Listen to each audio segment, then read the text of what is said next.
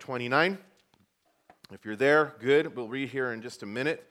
But as we continue our study through Genesis and read about, really in these next several chapters, about the things that Jacob did and about the troubles that he went through, there are some important things for us to notice. And in noticing these important things, there are some important lessons for us to learn. Now, I'm not this way by nature. The older I get, thank God, I become more like this, where I can learn lessons from other people's lives and other people's mistakes. I was one of those knuckleheads that, you could tell me, and I would be like, yeah, but it just didn't. I had to go do it myself, right? I had to find out for myself. And that's not always the best way of learning when it comes to learning what is not the right thing to do, right? And for Jacob, we can learn from his lessons. We don't have to go through some of these things that he went through. And that's the goal for us as parents, right? We don't want our kids to go through some of the same things that we went through. We would like them to learn from our experiences rather than experiencing some things on their own. And God's the same way for us, with us as his kids. And it's an amazing fact of the Bible that the Bible is like a book of anti-heroes. I mean, it's men and women in all of their glory, so to speak, with all their faults, with all their failures, and they're on display. And you go, wow, it would be really cool to be one of the people talked about in the Bible. But if you begin to think about all your faults and all your failures, put down in pages for all of the history of mankind, for everybody to read about, then you'd be like, I'm sure glad I'm not one of these characters that God chose to be in the Bible.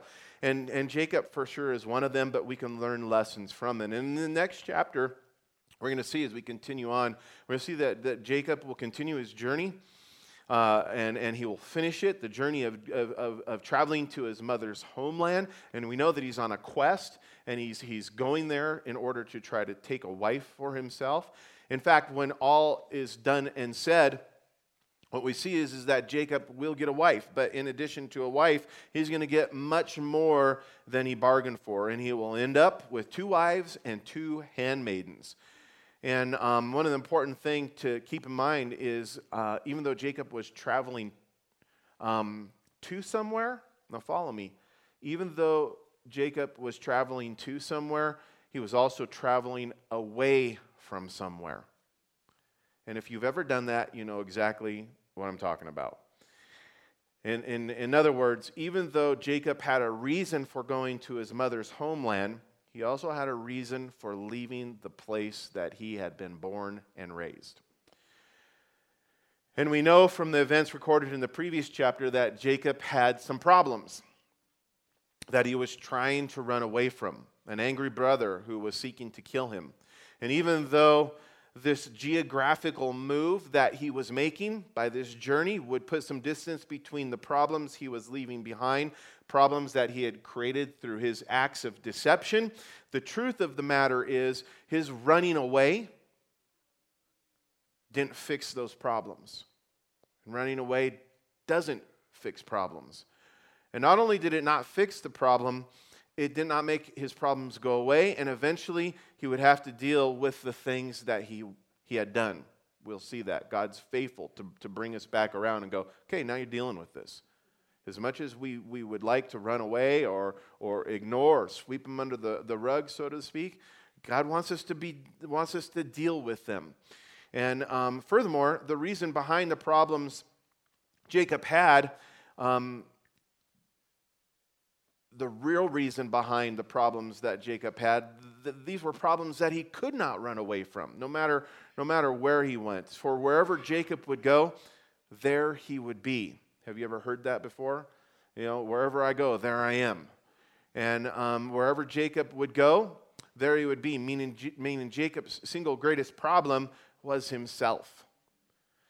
Likewise, we are all, no matter what kind of a journey we're on or where we're going spiritually or emotionally or even physically, for that matter, our biggest problem is that we're always packing that biggest problem with us wherever we go, this problem of self. And even though this problem can't be run away from, what we see in these next chapters is that this problem of self is a problem that God can fix. It's a problem that God wants to work on in our lives. And just like God was doing a good work in Jacob and dealing with the problem of self that he had, God is doing a good work in us, and he's dealing with these problems of self that we have. So as we read on and learn about the things that Jacob went through and through these events and the decisions and choices that he made in light of these events, we see how God in his sovereignty, and I know that's kind of a religious word, and we don't often fully understand what it means, but we're going to look through that this morning in light of the scripture that we're in. But God in his sovereignty, what we see in this chapter is that God in his sovereignty was growing Jacob and transforming him into God's character, into the character of God. So with that, I'm going to read chapter 29, and you can follow along with me. And it says in verse 1, "So Jacob went on his journey and came to the land of the people of the east. And he looked and he saw a well in the field. And behold, there were 3 flocks of sheep lying by it. For out of that well they watered the flocks. And a large stone was on the well's mouth. Now all the flocks," verse 3, "would be gathered there, and they would roll the stone from the well's mouth, water the sheep, and put the stone back in its place on the well's mouth. And Jacob said to them, 'My brethren, where are you from?' And they said, 'We are from Haran.' Then he said to them, 'Do you know Laban, the son of Nahor?' And they said, 'We know him.' And he said to them, 'Is he well?' And they said, 'He is well.' And look, his daughter Rachel is coming with the sheep.' Then he said, 'Look, it is still high day. Is it not time for the cattle to be gathered together? Water the sheep and go and feed them.' But they said, 'We cannot until all the flocks are gathered together, and they have rolled the stone from the well's mouth. Then we water the sheep.' Now, verse 9, while he was still speaking with them, Rachel came with her father's sheep, for she was a shepherdess. And it came to pass, when Jacob saw Rachel, the daughter of Laban, his mother's brother, and the sheep of Laban, his mother's brother, that Jacob went near and rolled the stone from the well's mouth and watered the flock." Now, I don't know about you, but I imagine Jacob was probably doing that like a lot of guys would, and kind of flexing his muscles at the same time.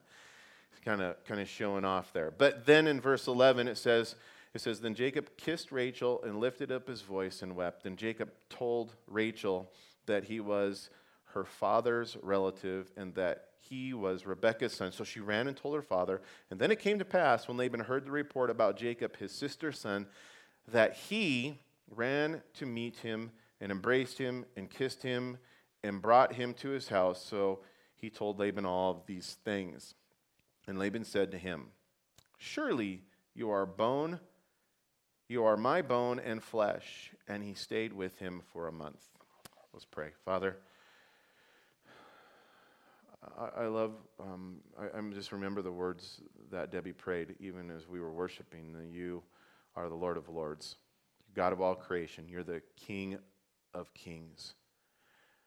And God, you have a plan, the Bible tells us, that you've predestined us to be a part of your plan. While we were still in our mother's wombs, you chose us from the foundations of the earth.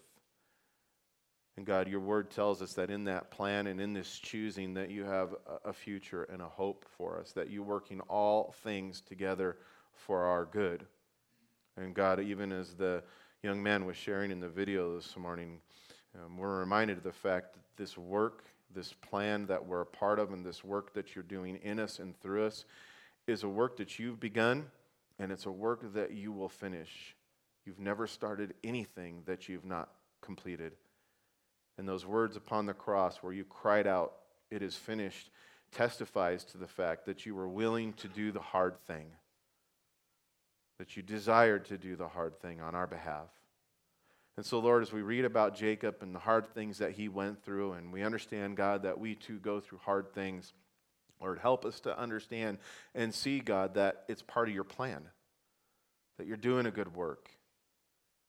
And Lord, this morning as we see that, may we have a willing heart and a willing spirit, God, that submits to you. And not only submits to you, but rejoices, God, in the fact that you're doing a work and you're going to complete it. We love you, Father, and we pray these things in Jesus' name. Amen.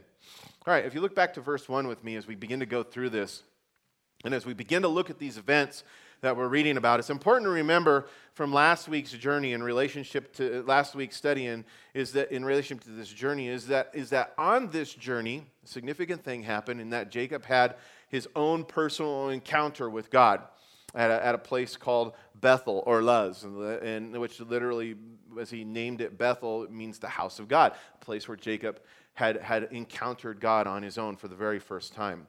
And certainly Jacob had heard about God through his grandfather Abraham and through his father Isaac and their stories and their accounts, but God was making it now personal for Jacob, that he wanted Jacob to know him and experience him in an intimate and personal way, as the covenantal promises and all that God would do and say had been handed down to Jacob and now would be brought forth through Jacob. And when God spoke to Jacob, he encouraged him with these promises, the same promises that had been first spoken to Abraham and then to Isaac. And through this encounter, what God was doing and speaking these promises that Jacob had heard and seen come to fruition, even through his father and grandfather to some degree, is that with these same promises that had been spoken, God was assuring Jacob as he was on this journey, as he was on this quest, he was assuring him that he would find a wife. And that God would be with him, is what God said, and that God would keep him wherever he was to go. And with these assurances, Jacob completed, which would have been a 400-mile journey from Beersheba to Haran, from where he was at to where he was going. And in doing so, if you've ever looked on a map, what you would see is that Jacob would have traveled through Syria, through the city of Damascus, up and over and through the mountains of Lebanon, and then through the Syrian desert, which is modern-day Iraq. And I know some of you guys in the military, you've been there, and so you know it's hot there. And even my dad, as he served as a contractor for a short time, said it was the most miserable place he's been. I've not been over there, but I know that it gets hot. And actually, one guy told me the other day, he said he knows why those guys over there wear dresses. But Jacob made this journey in Haran, which is in modern-day Mesopotamia, or in that Mesopotamia valley and region. At this time, you can do some historical research, and some archaeological finds have shown us that this place of Haran was a heavily populated merchant city. And it was because it was in the middle of a major trade route. And even though it was inland, it was built on the banks of the Belek River, which flows down into the Euphrates River, which in turn flows into the Persian Gulf. And I like to bring these kinds of things to light when opportunities like this happen, because I think it helps us as believers, as we read God's word, to see that these are more than just stories that have been written down years ago. That these are actual places and actual events with actual people, and through them, God has a clear message that he's going to speak to us. And it helps me anyway, and maybe you too, when I find these things out and I read these things, it helps me see that I have a reasonable faith. That the Word of God is accurate 100%. Never been proven wrong by any kind of archaeological, scientific, or historic find, ever. And so as we look at this, we see that the city being built here and all the major trade routes to the water sources that it had, is that as we look at this, we see that Haran is where Jacob would spend the next 20 years of his life. And he would do so by working for his uncle Laban, and also by being deceived by his uncle Laban. And I think it's safe to say that life isn't easy, but listen to this. More often than not, what life does to us, as we sometimes like to say, look, a lot of people want to really fall into also that victim kind of mentality. And truly, life does happen to us to some degree. But what life does to us, it depends a great deal on what life finds in us. And I say that because it points us back to the sovereignty of God, the fact that God's in control of all things. And we're not just these subjects of circumstance. That God uses these things in this life that we've been given to live in order to do a work in us. And God is very pointed and directed how that works out. And I point these things out because through these events recorded in this chapter, we see two very distinct things. Distinct things that people in our world today might try to categorize as coincidental circumstances. That's one thing that people, those are just a bunch of coincidences. Isn't that weird? Woo, coincidental circumstances, and some people would even use some of the Buddhist language with that word karma, right? And as they look at certain things that take place, and they go, ooh, isn't karma great? And they usually say that when they see in somebody getting what they feel they deserve. Or when it happens to them, they kind of curse karma. Not that I believe in karma, I don't. Not at all. But I'm just saying that's what some people in the world might try to categorize these events that we're reading about here in relationship to Jacob. But really what we see here is what is called the providence of God, which simply means this: divinely ordained events and outcomes. The providence of God. Whenever you hear someone talking about the providence of God, they're speaking about God-ordained events and outcomes. And by this, we see that God was in control of all these things that were out of Jacob's control. God was in control of all of these things that were out of Jacob's control. And in addition to the providence of God, we also see the manifestation of a biblical truth, which simply tells us that what a man sows, he will be sure to reap. So as we start to look at the specifics of these events, we have to conclude some things. We have to conclude that the when, the where, and the how Jacob met Rachel was not a thing of chance, not a thing of circumstance. It wasn't coincidental circumstances. And for Jacob, when he reached Haran, and when he reached Haran, and in having Rachel show up there at the same time that he reached this well, it was a God-ordained thing. God was in control. And if you remember, we saw a similar kind of God-ordained thing back in Genesis chapter 24 when Abraham had sent his servant to Haran to retrieve a wife for his son Isaac. And we know that wife was Rebekah, Jacob's mom. And in doing so, we know that the servant, who also showed up at a well,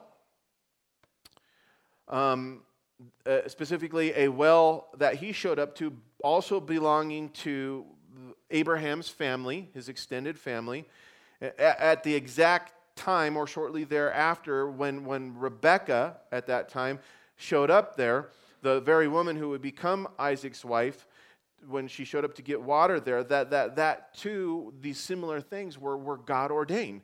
Furthermore, we know that Rebekah, in that instance, in that account in Genesis chapter 24, that she even offered to water the servants, Abraham's servants, 10 camels, and we know that wasn't a normal thing to do. We spoke, when I taught about that, I spoke about how each camel could consume easily more than 30 gallons of water, one camel. And think about hauling 300 gallons of water. It wasn't normal for someone to do that, especially a lady, but yet she offered to do that, and we know that happened because that's exactly what the servant had done before he entered into this situation. He prayed to God and said, "Hey, I don't know for sure how I'm going to fulfill Abraham's request in trying to find a wife from Abraham's family when I've never been here. I don't know who they are. I don't know how to get a hold of them. There's not a directory or anything, right?" And he prayed for God to set these kinds of things in motion, these circumstances, by which would be a confirmation or an affirmation to the servant that this lady, whoever she was, would be the one that God had chosen for Isaac. And when all of these things just happened to take place as the servant had requested, what we've seen in that chapter is that Abraham's servant openly and rightly declared that what had happened was a God-ordained thing. It was the providence of God. Now, even though there's no record of Jacob on this journey specifically praying for God to intervene in this way, it's obvious that God did intervene. It's obvious that God was the one who was providing a wife for Jacob, and more so that God was keeping his promises to Jacob. And both of these incidents points us to what we were talking about earlier, to the sovereignty of God, and it reveals to us how God is divinely leading those of us who are His. Even still today, that's part of what God does for us. God with us doesn't mean that when God sent His Son Jesus Christ, and when Christ died on the cross and ascended into heaven after He rose again, that all of a sudden we're left alone, that God's now not with us. As a matter of fact, Jesus Christ said specifically that it's expedient for me to go away, as He spoke to His disciples, because He said it's better for you that I go away, because when I go away, then the Helper will come, the Holy Spirit. God manifesting Himself to us, inside of us, through the Holy Spirit, the indwelling of the Holy Spirit. And in that, we know that God who is with us is also guiding us and leading us. And there's many passages of Scripture that identify this, like Proverbs 16:9, which declares this by simply saying, "A man's heart plans his way, but the Lord directs his steps." And I love this because, especially in relationship of Jacob, we see that often we're like Jacob, and even though we have a quest or a journey that we're on, in other words, we have a place to go, lots of times it's because we're leaving a place.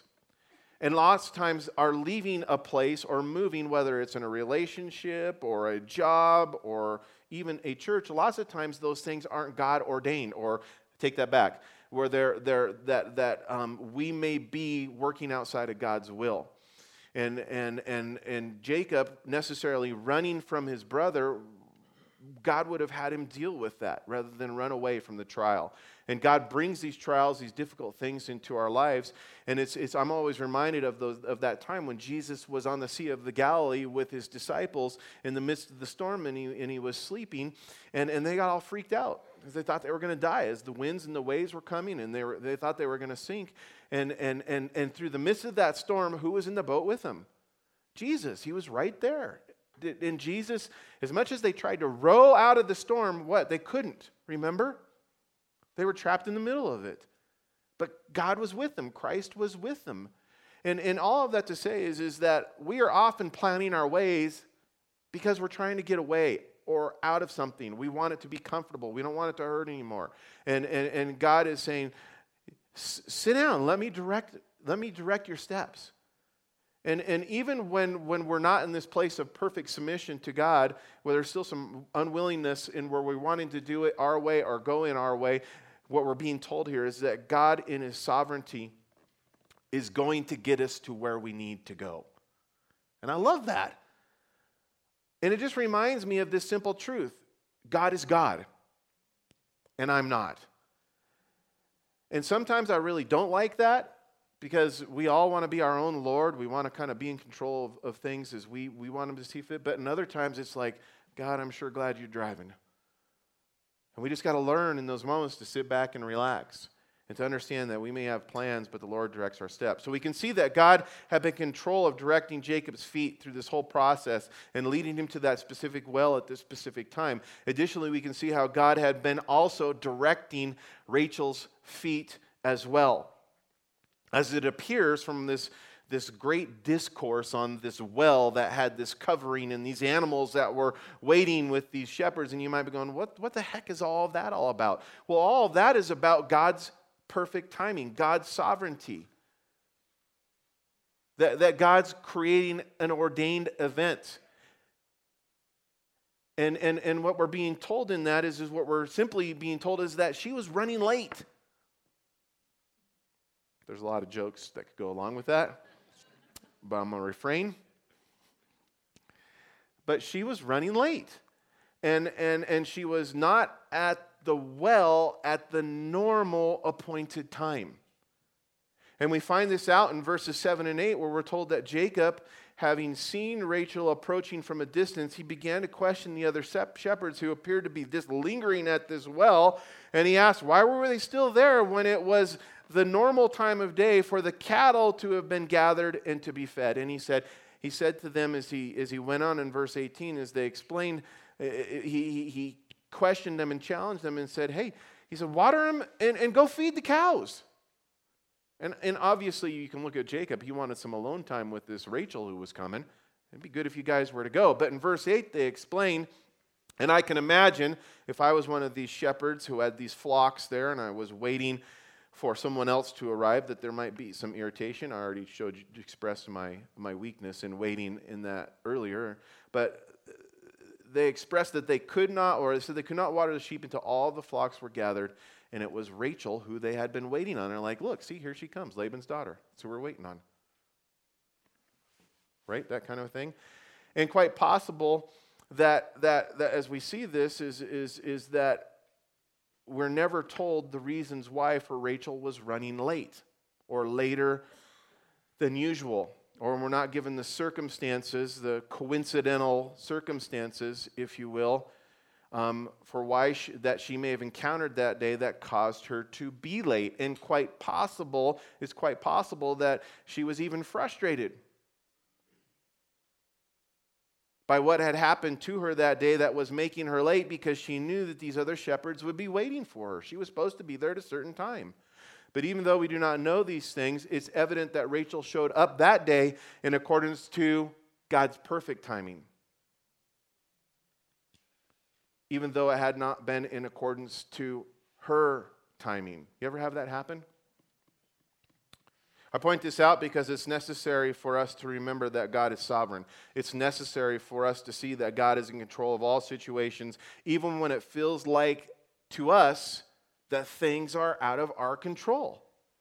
And like many of you, I begin my day, more times than not, I always try to begin my day by simply committing it into God's hands and asking Him to direct my steps.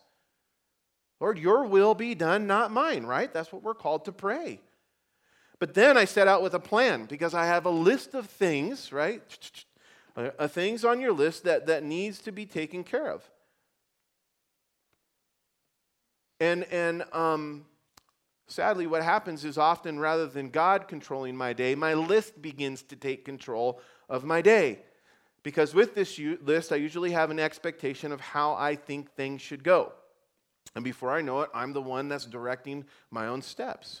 Yet in doing so, when God brings something into my day that I didn't expect, something that wasn't on my list, which was not part of my plan or on my agenda, I get frustrated and I get overwhelmed by wrongly thinking that what has happened is bad timing. But if I remember that God's in control, I'm filled with peace. I'm filled with peace knowing that it's God appointing these things, that God's directing my day in a way that is best for me and best for others around me. Just like God was doing here for Jacob and Rachel. Perfect timing, the sovereignty of God.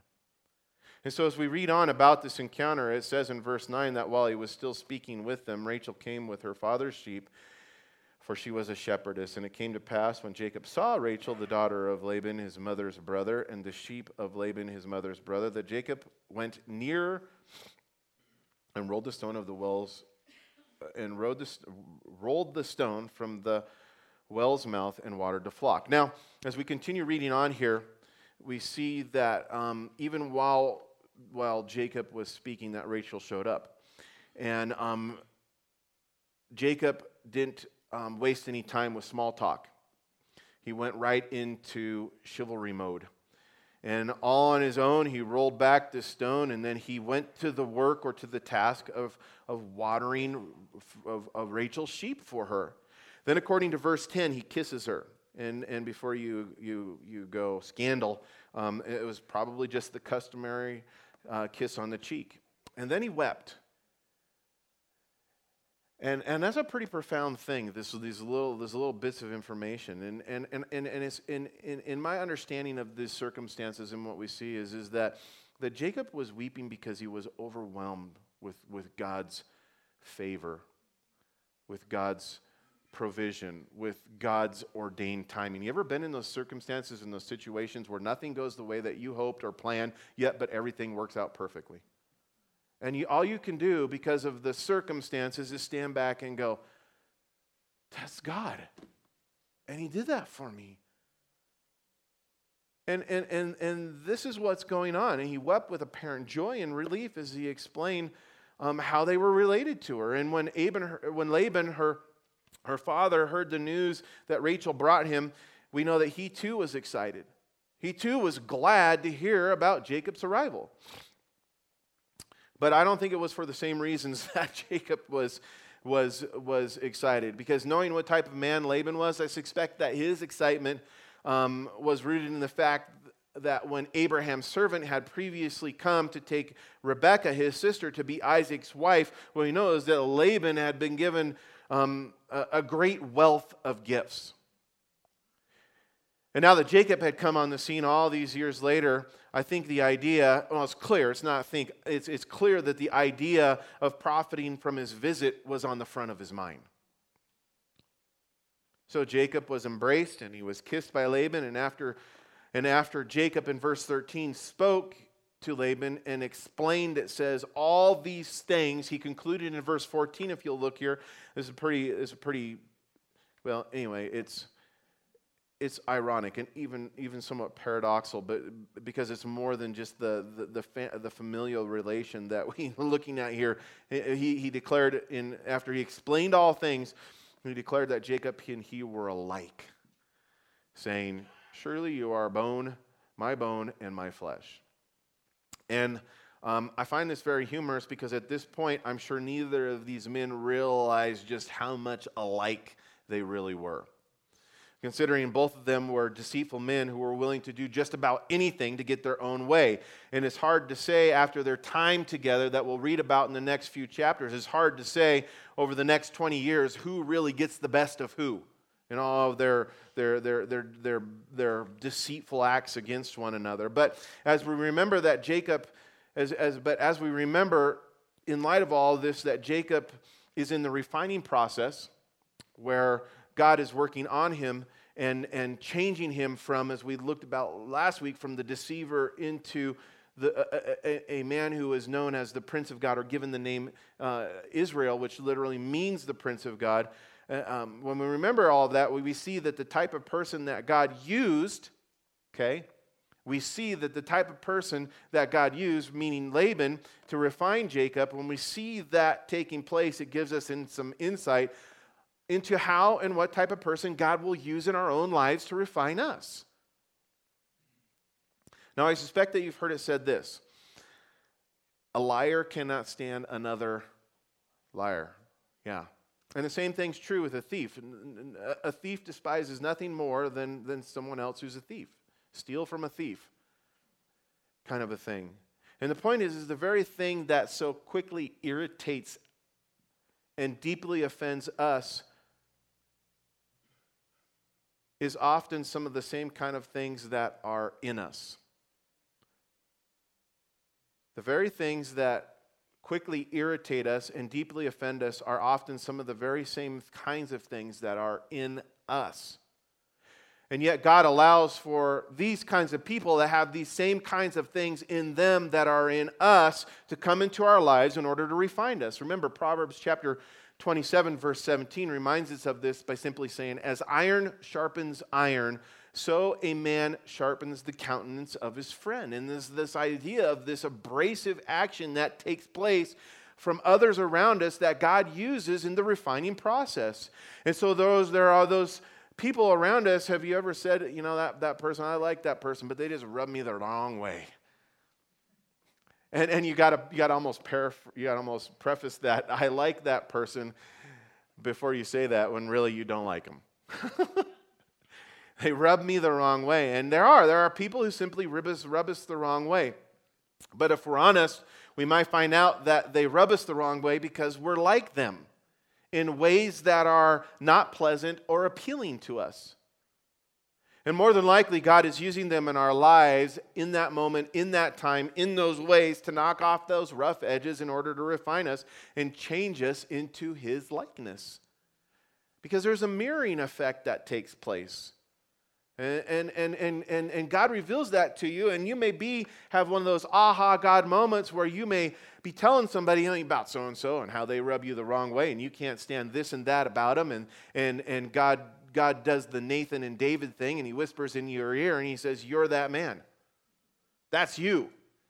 And you're like, And you realize that because maybe the day before or a couple days before that, you had just done that same thing to somebody else, and you thought maybe it was okay or justified, because we're often working in this place of self-deception, as we've been talking about even in the book of James, and God like turns on the light in your mind and you go, oh, that's me.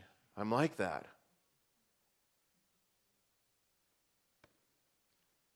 And so as we see that and as God does that, I think we should not be so quick to run or avoid those who rub us the wrong way. Matter of fact, you probably need to invite them over for lunch today before you go to the bridge. So if you get invited, maybe they're telling you something. Just kidding. But no, I mean seriously, we live in this place as human beings, especially in America, where we seek comfort. We want comfort in everything. We work hard for comfort. But being in a place of spiritual comfort isn't always a healthy thing. God wants us to be uncomfortable at times and reliant upon Him. And in those places is when people are rubbing us the wrong way. I don't think we should be so quick to avoid them or run from them. Rather, we should just simply trust in God that He's using them as an instrument to refine us as we're being conformed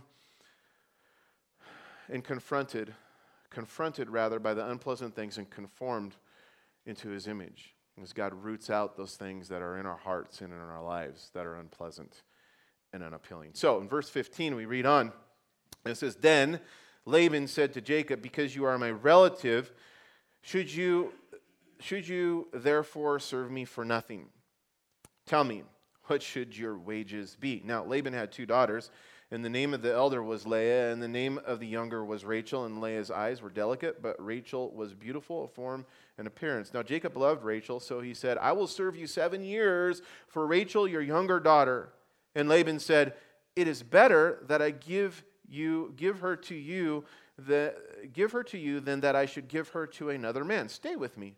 So Jacob served 7 years for Rachel, and they seemed only to be a few days, and because of the love he had for her, and because of the love that he had for her, then Jacob said to Laban, "Give me my wife, for my days are fulfilled, that I may go into her." So, if you look back at verse 14, at the end of it, we see there the transition, and we're told that after being with his relatives and working alongside them for a month, there's a month that's taken place between verses 14 and 15. We see that in verse 15, Laban looked to put a plan into motion in order to deceive and take advantage of Jacob. And he did so by offering to pay Jacob a wage for the work that he had been doing. And it's almost like this, hey, after all, Jacob, shouldn't I pay you? We're family. We're family. Why should you serve me for nothing? And up to this point, it appears that Jacob had not even thought about a wage, since he was simply content to be with Rachel, the woman he was in love with.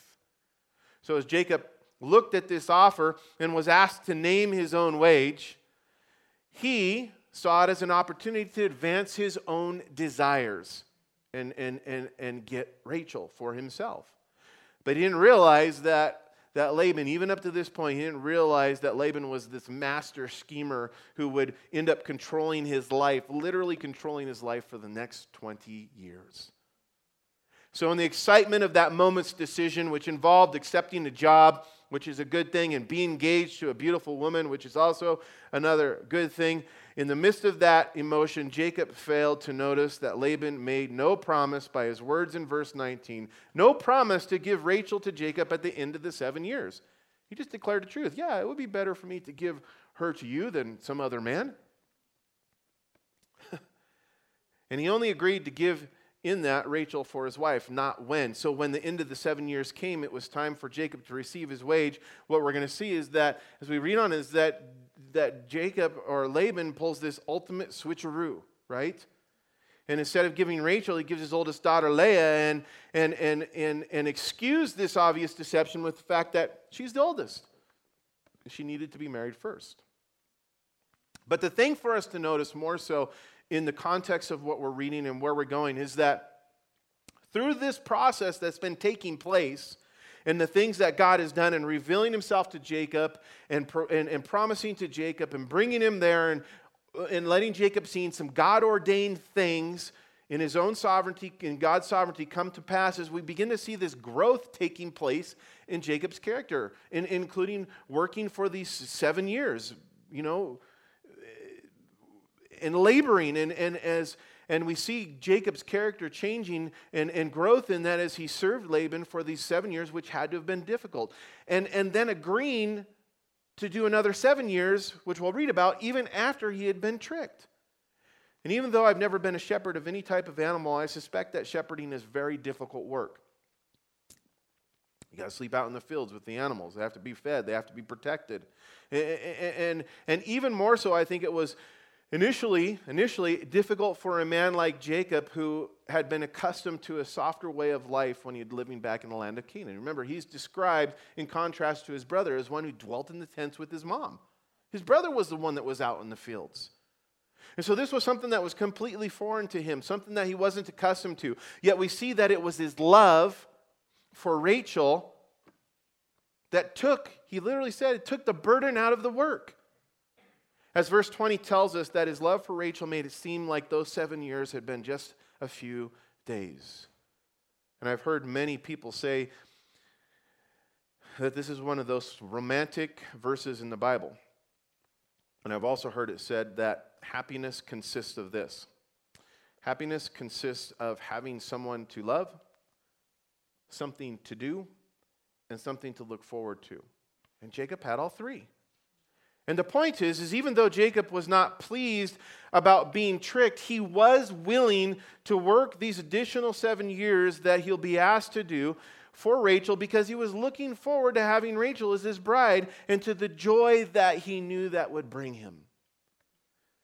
And in light of this love story, guys, especially in light of taking communion this morning, it only seems right to mention that this kind of love that Jacob demonstrated by his willingness to do the hard thing while being treated unjustly because he was looking forward to having Rachel as his bride, it's a picture. It's an awesome and wonderful picture of the kind of love that Jesus demonstrated in order to purchase us as his bride. In that Jesus, we're told, willingly suffered. And he looked beyond the suffering. He endured the suffering to the joy that was set before him, the joy of having us as his bride. And in Hebrews chapter 12, verse 2, it says this. It says, let us fix our eyes on Jesus, the author and perfecter of our faith, who for the joy set before him endured the cross, scorning its shame, and sat down at the right hand of the throne of God. And seeing and understanding what this kind of sacrificial love is like, and what this kind of sacrificial love is willing to do, and how this kind of sacrificial love is to be done, it's important to see this. And for those of us who are husbands, we need to remember that there's this expectation from God. There's a command given to us in order to demonstrate to our wives this same kind of sacrificial and unconditional love. Ephesians chapter 5, verse 25 says, husbands, love your wives just as Christ also loved the church and gave himself for her. But as we look at the greater picture of this by Jesus' example and Jacob's example, we see that this sacrificial love is more than just laying down our lives for our wives. Jacob could have come to the end of the 7 years and not declared that it had seemed like just a few days. He could have gone, man, that was a lot of hard work, woman. Let me tell you what I had to do for you. But guys, sometimes that's our attitude. Woman, it is hard to love you. And she's going, tell me about it. That's hard to love you too. But what the idea here behind Ephesians chapter 5 is we do it as Christ had done, is that we see that through Jesus' example and with Jacob's example, we see that this kind of love, this sacrificial love that we're called to love our spouses with, it's not a burdensome thing. Rather, we see that it's with this willingness to joyfully do the hard thing for the woman that God has entrusted to us. And you know what? And that is romantic. And we learn of that romance first because of what Christ did on the cross. Because the Bible says that yet while we were still in the midst of our sins, Christ died us. Think back to that. If you look back at your own life, go, this is when I was the most unlovable, when I was doing this. God, his son Jesus, willfully and joyfully said, I'm going to love you, and I'm going to do the hard, sacrificial, unpleasant thing. You know what? And the truth is that's when I feel most, my wife has lots of opportunities for this, but this is when I feel the most loved by my wife, is when she loves me, even when I'm being unlovable. When it's hard. When she does it with joy. And guys, that's what we're called to do. That's how we're called to love one another. So as we close, we read verse 22, and it says, And Laban gathered together all the men of the place and made a feast. Now it came to pass in the evening that they took Leah his daughter and brought her to Jacob, and he went into her. And Laban gave his maid Zilpah, to his daughter Leah as a maid. So it came to pass in the morning that, behold, it was Leah. And he said to Laban, What is this you have done to me? Was it not for Rachel that I served you? Why then have you deceived me? And Laban said, It must not be done so in our country, to give the younger before the firstborn. I would have said, You've had 7 years to get rid of her. Get her, Anyway, fulfill her week, and we will give you this one also for the service which you will serve with me still another 7 years. Then Jacob did so and fulfilled her week, so he gave him his daughter Rachel as a wife also. And Laban gave his maid Bilhah to his daughter Rachel as a maid. And Jacob also went into Rachel, and he also loved Rachel much or more than Leah, and he served with Laban still another 7 years. All right, I'm going to try to bring this to a quick close, but if you're like me, you might be wondering, first of all, there's a lot of unanswered questions in the Bible.